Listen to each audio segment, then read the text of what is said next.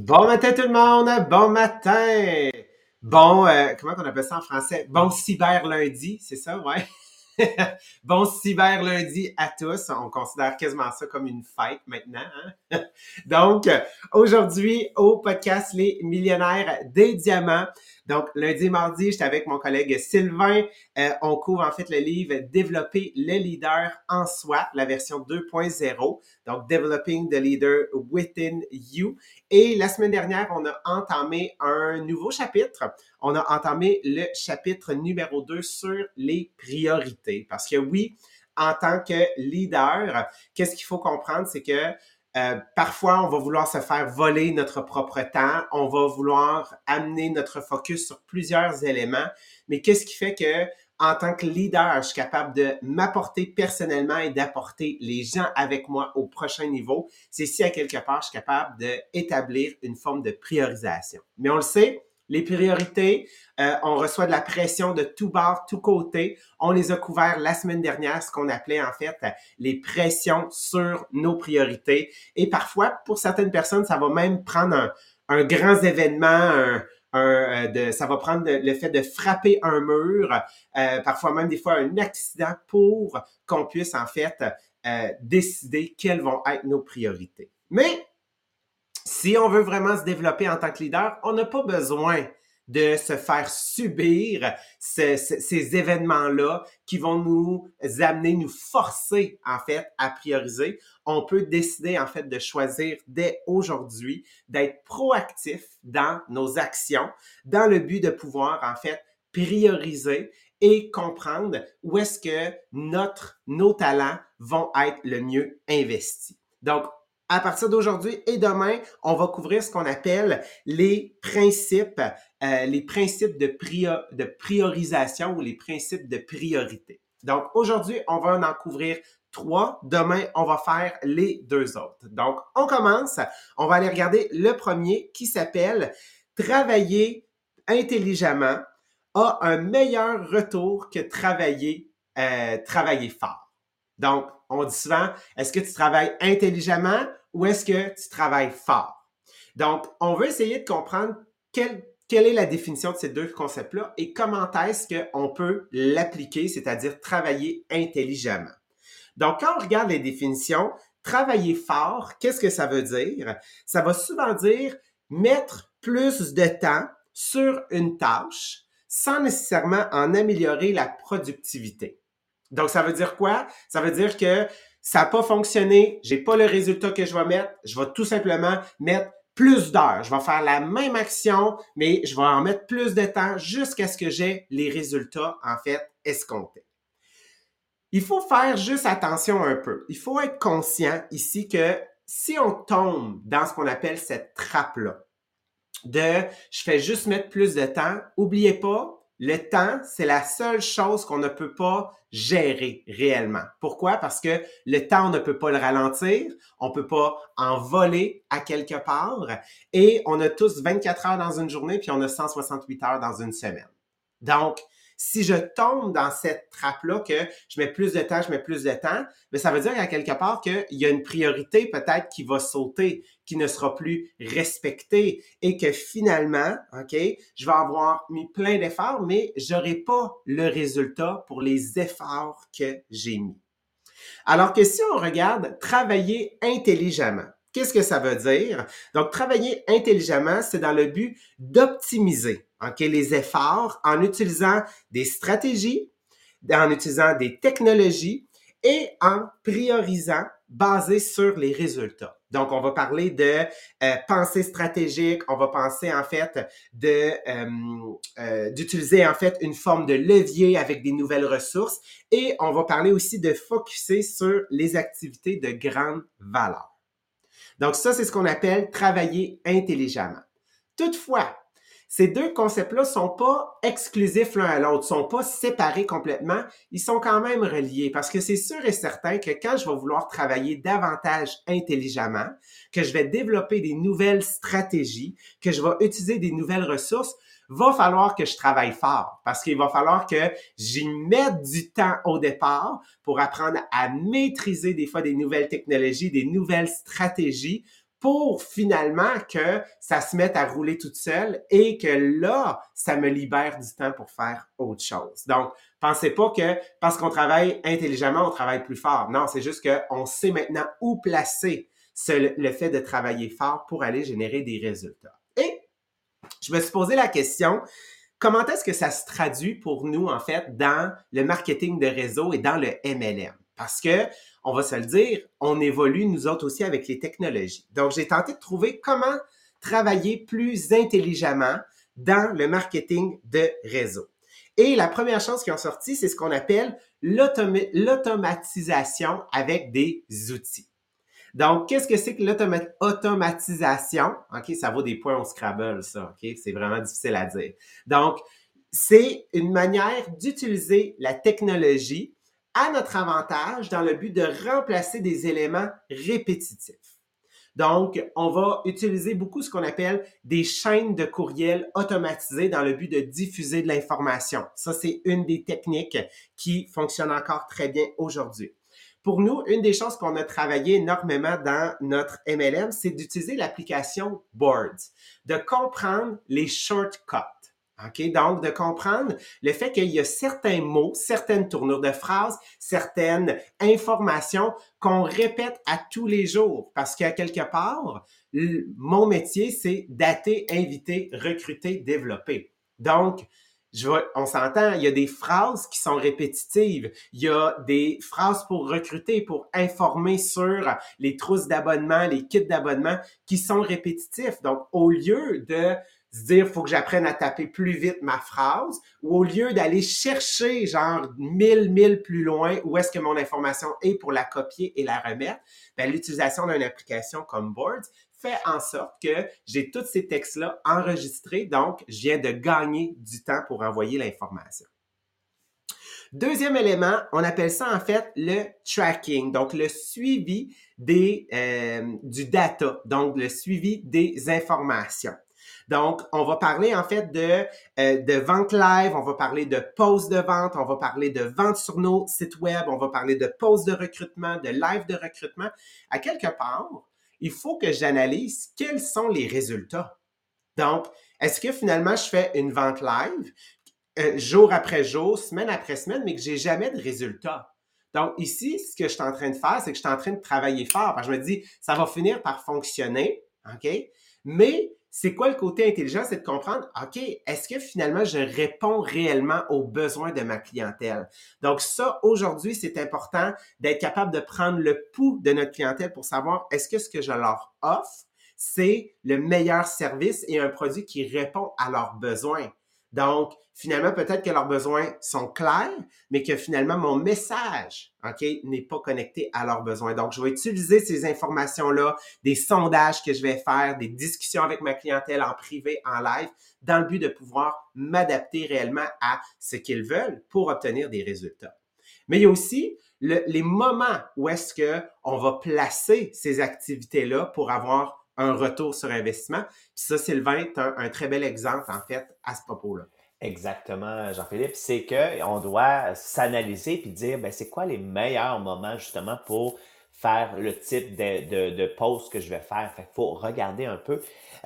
Vous avez des outils d'analyse, donc avec Facebook par exemple, puis de voir, ben, c'est quoi les pics, c'est quand les gens qui sont réactifs, c'est quand mes meilleures publications vont performer. Puis ça me rappelle toujours à la conférence qu'on avait eue de François Lambert qui disait, ben écoutez, pour moi, j'ai analysé, puis j'ai vu que c'est le samedi soir, par exemple, que les gens, ils sont là, ils sont réceptifs, ils sont relax avec un verre de vin dans le divan, puis là, ils m'écoutent, puis là, ils passent des commandes. Puis là, entre 8h et 10h, ben je vais vendre tant de choses. Fait que c'est le temps aussi, donc, de regarder son horaire, puis de dire, OK, est-ce que vraiment je suis au pic?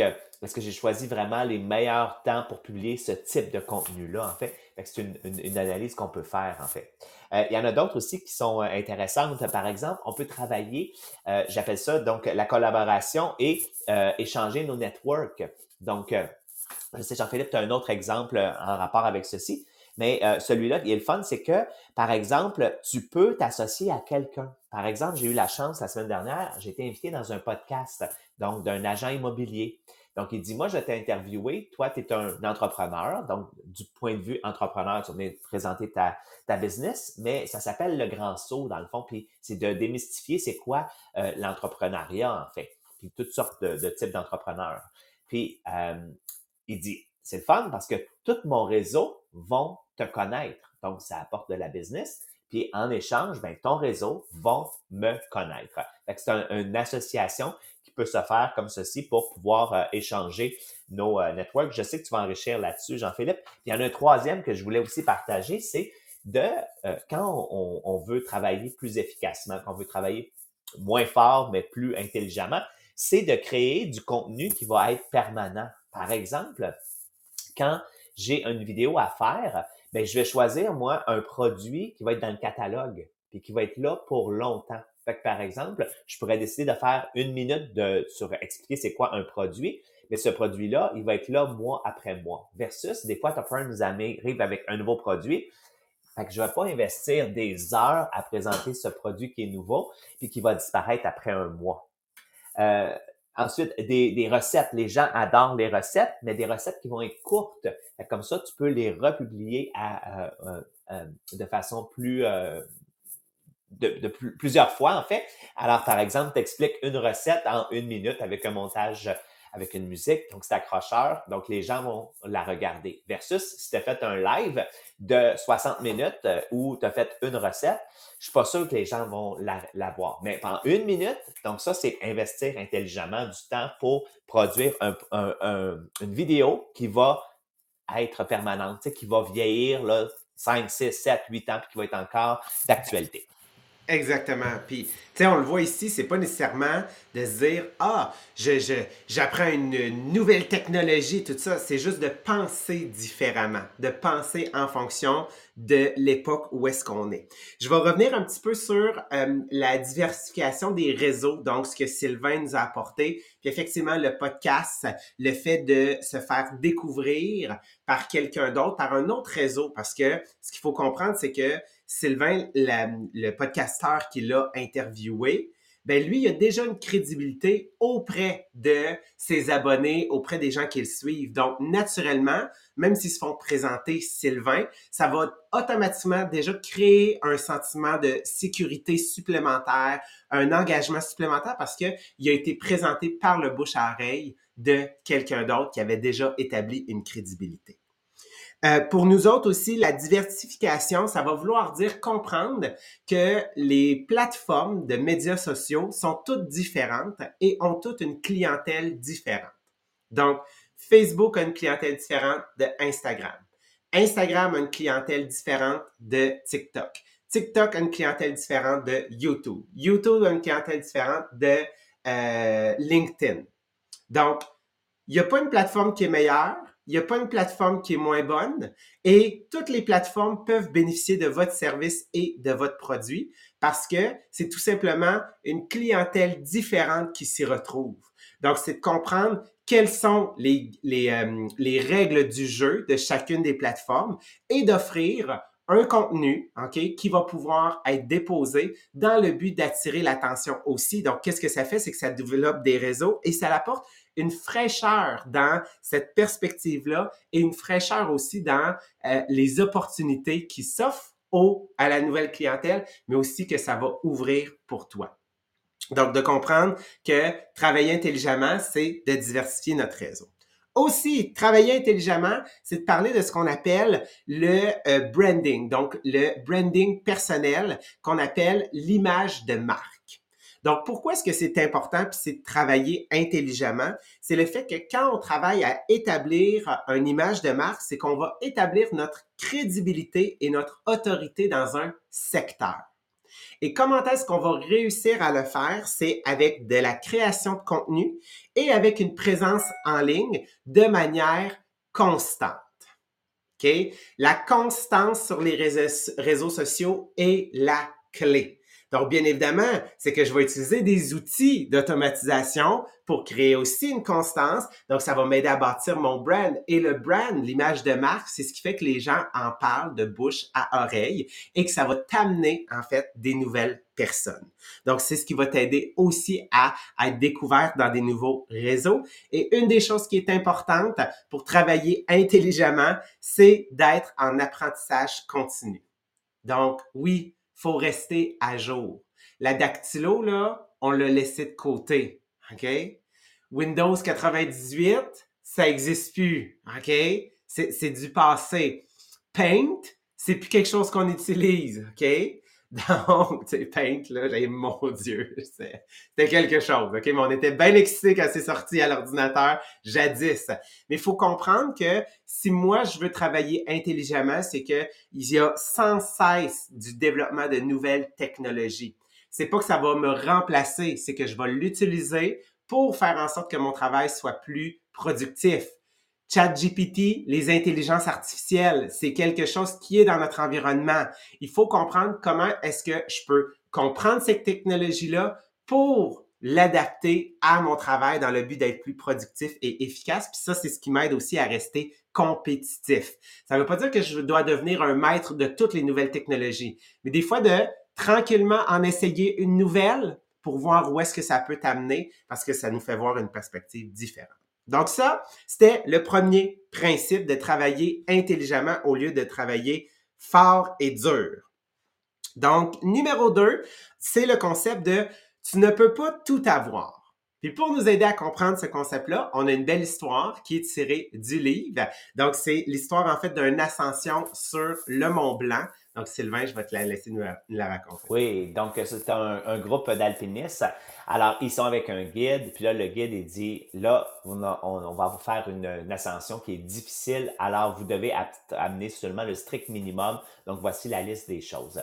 Et là, il y en avait un qui était un Anglais, puis là, il dit, il était jeune, il était en forme, alors il dit, moi, je suis capable, tu sais, je suis capable de faire ceci, je vais vous montrer. Alors là, il décide d'amener un peu de surplus. Donc, il amène une belle couverture, donc avec plein de couleurs. Ensuite, il amène du vin, parce qu'évidemment, pour bien célébrer, du fromage, du chocolat. Il a amené donc une ou deux caméras avec différentes lentilles pour pouvoir prendre différents points de vue.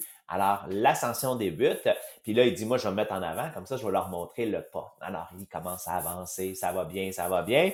Mais là, il commence à trouver ça lourd parce qu'évidemment, l'air se raréfie. Alors, il dit, tiens, je vais laisser ma couverture. Puis là, on continue à marcher, puis là, les gens, ils voient que finalement, il n'est plus en avant, là. Puis là, il commence à être au milieu du peloton, puis là, oh, une bouteille de vin qu'il va laisser sur place. Et ensuite, une caméra. Et un peu plus tard, le fromage et finalement le chocolat. Alors, bref, on peut pas tout traîner avec soi, en fait, si on veut accomplir des grandes choses. En fait, il faut donc faire des choix judicieux pour pouvoir y arriver. Exactement. Puis ce concept-là, comment est-ce qu'on peut l'adapter à notre réalité? Ben, je ne peux pas tout avoir, dans le sens qu'à un moment donné, il faut que je sélectionne. Il ne pouvait pas la traîner, sa bouteille de vin en haut. C'est aussi de comprendre, je ne peux pas tout faire.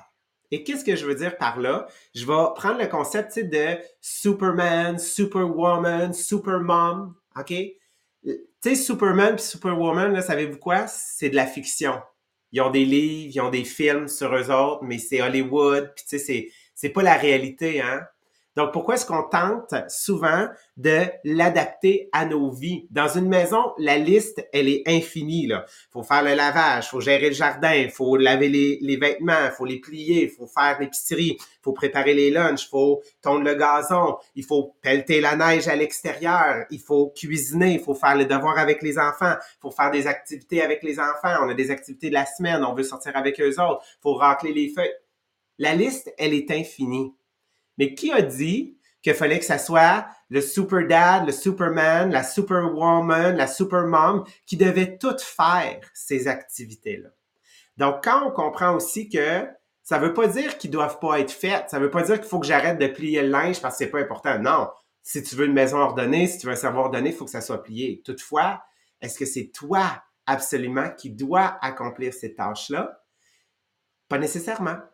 Puis, moi, une des choses, je suis en train d'avoir de l'influence sur ma sœur, bientôt mon frère, mais depuis quelque temps, ma sœur, ils ont décidé de s'engager, donc, une personne d'entretien ménager à la maison, donc, qui fait le ménage, change les draps des lits et tout ça. Donc là, je suis vraiment fier parce que ça faisait longtemps que je disais à ma sœur, tu as des enfants, faut que tu aies une personne qui fasse le ménage. Tu peux pas tout faire. Là. Tu travailles, tu vas les chercher à la garderie, tu veux passer du temps avec eux autres, tu veux passer du temps avec ton chum, vous voulez faire des belles activités, vous voulez pas juste faire des haches. Faut que tu aies quelqu'un. Donc, quand on comprend ce principe-là, c'est là qu'on se dit, OK, donc, en réalité, de déléguer le ménage, ça va faire en sorte que je vais pouvoir mettre mon focus et ma priorisation sur une activité qui est vraiment du temps de qualité avec mes enfants ou un projet dans la maison que là, on veut tous participer. Donc ça, c'est pour notre vie personnelle, mais on l'a aussi dans nos business. Puis Sylvain, il y a un exemple à nous présenter.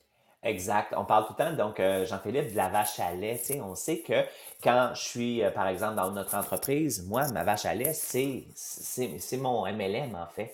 Alors, je ne peux pas avoir 10 000 distractions, en fait. Puis ça me fait penser à l'histoire de Maria, dans le fond, qui, Maria, elle a compris que Tupperware, c'est sa vache à lait, en fait. Donc, c'est ça qui lui rapporte donc le gros des revenus. C'est ça qui a pu bâtir donc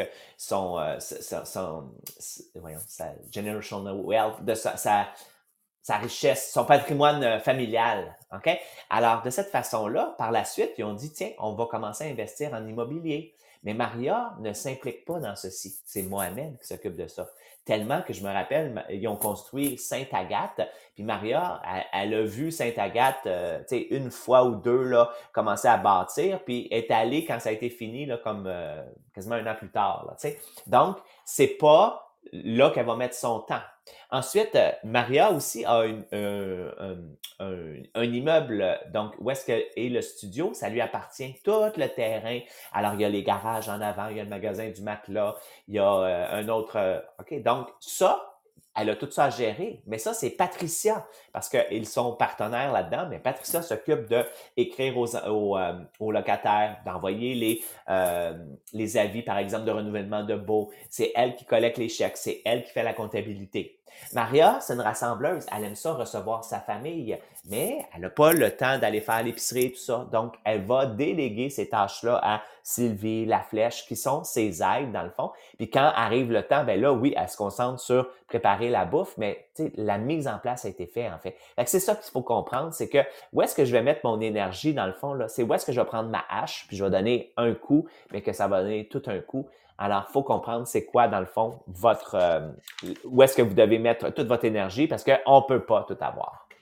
Yes. Merci Sylvain. Et il nous reste un principe à couvrir aujourd'hui. Ce principe-là est le bon est toujours l'ennemi du meilleur. Puis là, je sais que ça sonne étrange. Le bon est toujours l'ennemi du meilleur. Qu'est-ce que ça veut dire? Bien des gens sont capables de prioriser, OK? Entre ce qui est bon puis ce qui est mauvais. Je vais choisir ce qui est bon, tu sais. Les gens vont être capables de prioriser entre ce qui est bien et ce qui est mal. Super. Mais pour nous, en tant que leader, parce qu'on est un podcast sur le leadership et le développement personnel, qu'est-ce qui va faire en sorte que je vais être capable de me projeter au prochain niveau, d'amener les gens aussi avec moi au prochain niveau? C'est le grand défi de lorsque j'ai deux bonnes options devant moi, laquelle que je vais choisir. OK? Donc, il faut que je tente de trouver le meilleur. Et pour pouvoir vous aider aussi à comprendre le concept, les histoires sont vraiment cool dans ce livre-là. On va se le dire, là. C'est la première fois, genre, en fait, c'est la deuxième fois que je le lis, mais c'est la première fois vraiment que j'y porte attention. Puis, il nous aide vraiment à bien comprendre. Donc, c'est l'histoire, en fait, d'un gardien d'un phare. OK? Donc, on sait un phare sur le bord d'une falaise parce que faut que ça identifie la lumière pour indiquer au bateau de attention, ici, c'est dangereux, venez pas vous échouer ici. Donc, ce qu'il faut savoir, c'est que le phare n'était pas très, très loin, en fait, du village à côté. Et souvent, le gardien du phare avait plusieurs visiteurs. Donc, lui, c'était avant l'électricité. Donc, il y avait juste de l'huile pour pouvoir garder la lumière du phare allumée. Donc, une nuit, une vieille femme est arrivée du village et a demandé à obtenir de l'huile pour pouvoir garder sa famille au chaud. Il a eu pitié de la dame et lui a donné un peu d'huile. Un autre moment dans le mois, c'est un père qui est devenu demander de l'huile pour, en fait, éclairer sa lanterne pour pouvoir rechercher son fils qui était perdu. À un autre moment dans le mois, il y a un homme qui est venu le voir et qui a demandé de l'huile pour pouvoir opérer ses machines dans le but de pouvoir faire en sorte que ses employés puissent continuer à travailler. Toutes les demandes qu'il a reçues étaient bonnes, OK? Et le gardien de l'huile, dans le fond, s'est dit, ben, c'est pour une bonne cause, je vais les aider. Vers la fin du mois, il a remarqué que le niveau de l'huile était en train de descendre et il se demandait s'il allait être capable de garder le phare allumé. Lors de la dernière nuit du mois, il a remarqué qu'il n'avait plus d'huile, donc le phare s'est éteint. Et durant cette nuit-là, il y a eu une tempête. Et à ce moment-là, un des bateaux s'est échoué sur la côte et plusieurs personnes, en fait, sont décédées. Donc, les autorités qui ont investigué le tout, l'homme était bien évidemment repentant et la seule chose qui lui a été dit, c'est on t'a donné de l'huile pour une seule et unique chose, pour garder la lumière allumée. Donc, c'est pas que c'était mauvais d'offrir de l'huile, OK? Donc, il a fait ça pour une bonne cause. Mais gardons en tête quel était l'objectif qui était le meilleur. Ben oui, il voulait pas faire en sorte que d'autres personnes ne soient pas capables de se chauffer et peut-être meurent. Mais en même temps, qu'est-ce qui a occasionné? C'est qu'il a occasionné un bateau qui s'est échoué et des vies, en fait, qui ont été perdues. Donc, il faut comprendre, OK, ici que c'est ce concept-là d'être capable de prioriser le meilleur, c'est le grand défi d'un leader. Et il faut le comprendre qu'il s'applique partout dans notre vie et spécifiquement dans ce qu'on appelle les cercles de la communauté. C'est quoi les cercles de la communauté? Je vous explique. Donc, peut-être que vous connaissez des gens dans votre entourage. Ils vont aider partout. Ils vont donner du temps partout, dans des organismes, dans des événements, sont impliqués, mais tu les vois en fait dans leur famille et la famille semble dysfonctionnelle des fois, genre ils se crient l'un après l'autre, ils sont jamais contents, le ménage est pas fait, c'est pas propre et tout ça. Mais là tu dis, ouais mais t'as donné du temps à une place alors que tu aurais pu focusser sur ta famille. Et c'est pour ça ici, c'est important de comprendre quels sont les cercles de communauté sur lesquels il faut considérer le meilleur, c'est-à-dire toujours le premier cercle. Notre premier cercle de communauté, c'est tes enfants et ton partenaire et toi-même. OK? Ça, c'est ton premier cercle sur lequel tu vas dire, ben, ma priorité, ici, il y a moi, il y a mes enfants, il y a mon conjoint peut-être dedans, ben, ils doivent toujours recevoir 100% de mon énergie. Le deuxième cercle de communauté, c'est tes parents, tes frères, tes sœurs et ta belle famille. Ça, c'est ton deuxième cercle. Donc, avant d'aller donner du temps ailleurs, je devrais m'assurer, est-ce que ma famille proche, OK, a tout le temps qu'ils doivent recevoir. Le troisième cercle de communauté, c'est ce qu'on appelle la famille élargie. Donc, les cousins, les cousines, les oncles, les tantes et les grands-parents. Donc, ils font partie, j'ai un lien avec eux. Le quatrième cercle, c'est mes amis et mon environnement de travail. Et finalement, le cinquième cercle, c'est là, OK? Donc, tous les organismes, les œuvres de charité qui gravitent autour et les activités. Donc, si je veux être sûr que je sois aligné quand je suis à la maison, parce qu'on passe du temps à la maison et que je sois bien, bien, il faut qu'à quelque part, j'ai été capable de dire, ben c'est bon, c'est pas que c'est mauvais, c'est bon d'aller donner du temps dans un œuvre de charité, c'est bon d'aller donner du temps dans une activité, de m'impliquer dans les comités, dans l'école de mes enfants et tout ça.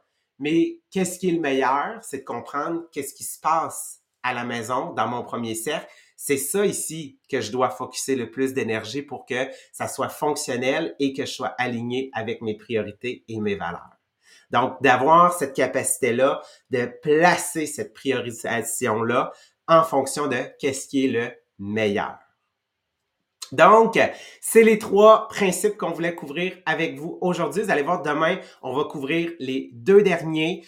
C'est vraiment dans le but de nous aider à comprendre, OK, comment est-ce que moi, en tant que leader, je peux, pour pouvoir grandir puis amener les gens, choisir, faire les bonnes actions puis être proactif dans les choix que je vais prioriser. Donc, sur ce, une bonne journée à tout le monde, un bon cyber lundi, et on se revoit demain matin à 8h30. Bye tout le monde! Bonne journée à tous!